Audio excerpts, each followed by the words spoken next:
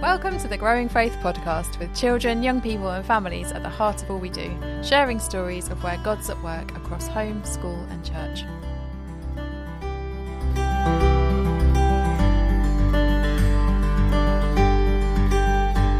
Well, today it is so good to be here in Northstowe with Reverend Stephen Dove and Reverend Beth Cope, who are pioneer ministers here in this brand new community. So, huge welcome to you both. Hello. Thank you. So good to be welcome this afternoon and have an explore of these wonderful surroundings and this brand new growing community. And so as part of the podcast, we are trying to showcase some of our new learning hubs. So there's 4 currently that have been launched all across the country, another 8 to come. And so we're just keen to learn about what made you a hub and what's been going on so far and all the hopes for the future. So good to be with you. I wonder whether you could just tell us a little bit about why you were keen to apply to become a Growing Faith learning hub particularly.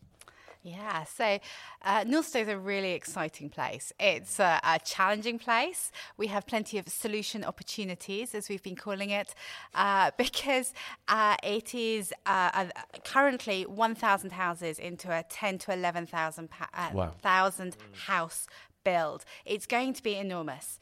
But we're starting from almost nothing. There are houses and there are schools and there are people. And we feel that we've been called to love this place.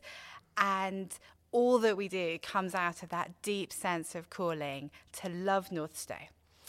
Our story is completely one of God sending the right people at the right time. And when we saw this opportunity advertised, we had just started to gather some really key people with a great range of skills and passion and real prayers who were also that definition of what a pioneer is. They were dreamers who do. And so we felt we're building relationships. We have an opportunity to move these things forward. And by becoming part of a Growing Faith learning hub, we could share our learning, our mistakes, because there will be plenty. We can share what is working in our context.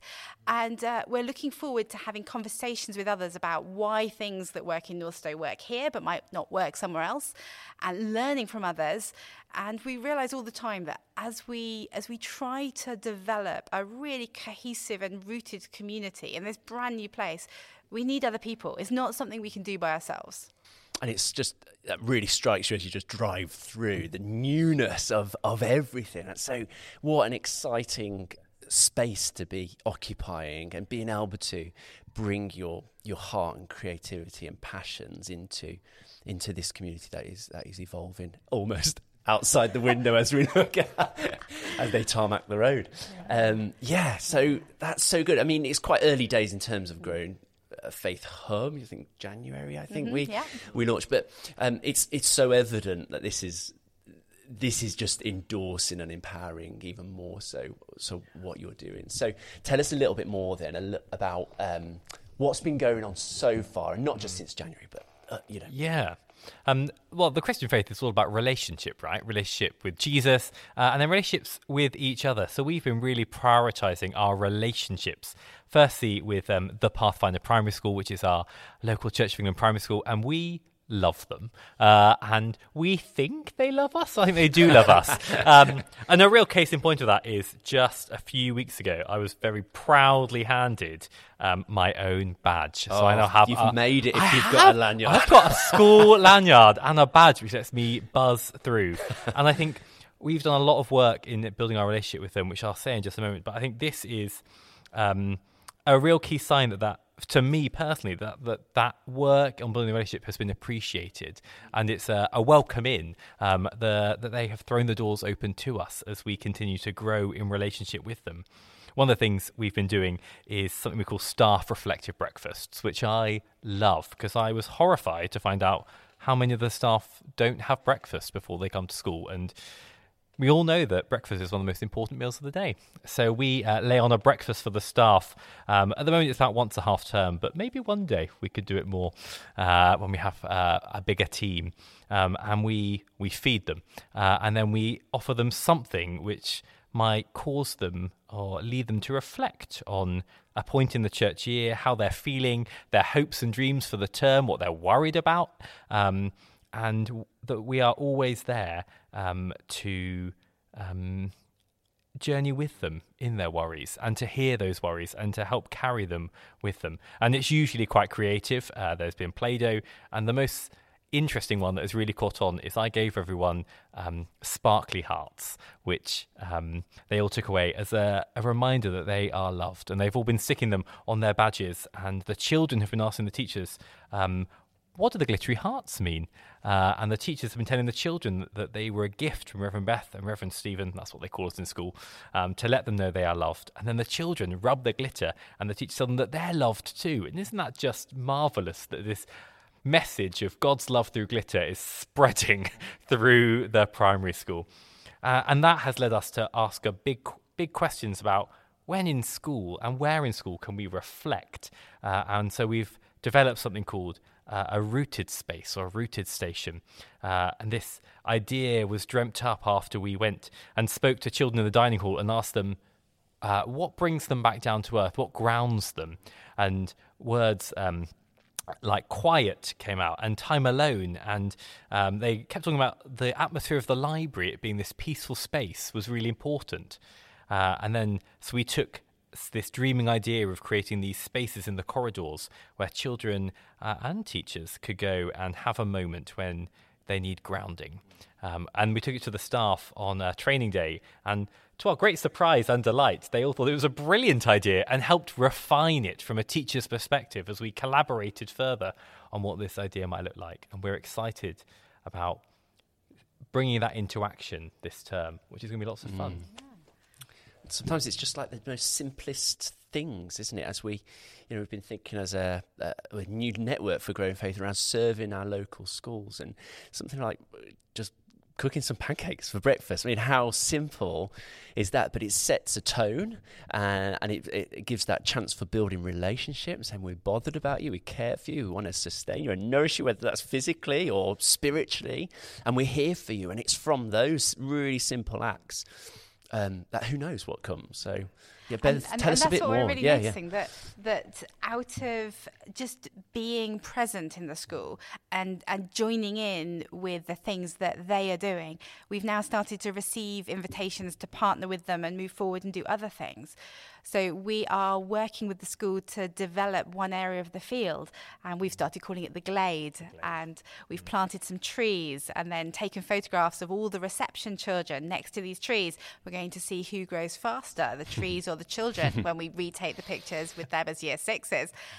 And we've had opportunities to properly partner with them on those things. And that's where this Growing Faith project really sits. It came out of ideas that have been dreamt up in partnership between us and initially the primary school. And then we've started to draw into that also our relationships up at Northstowe Secondary and through the Youth Hive with Emma from Romsey Mill, who is the youth worker here in Northstowe. And between us, we are looking at where the people that we're meeting, the stories that we're hearing, the opportunities that we're being invited into can overlap.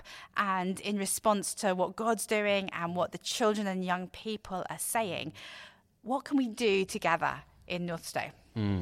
We were chatting a little bit before, and we'll attach to this podcast a really helpful PDF that they've developed here around some of those things you were just talking about there, Beth, around being present and not just assuming we've got to go and do something and we've got all the answers sometimes, around participating in what's going on, and then partnering in new work as well, undergirded by prayer. And it's all of those foundations, which on the PDF you'll see is illustrated with kind of the rootedness of a tree. And those foundations are so important before moving into some of those, the new projects or the new pioneering opportunities.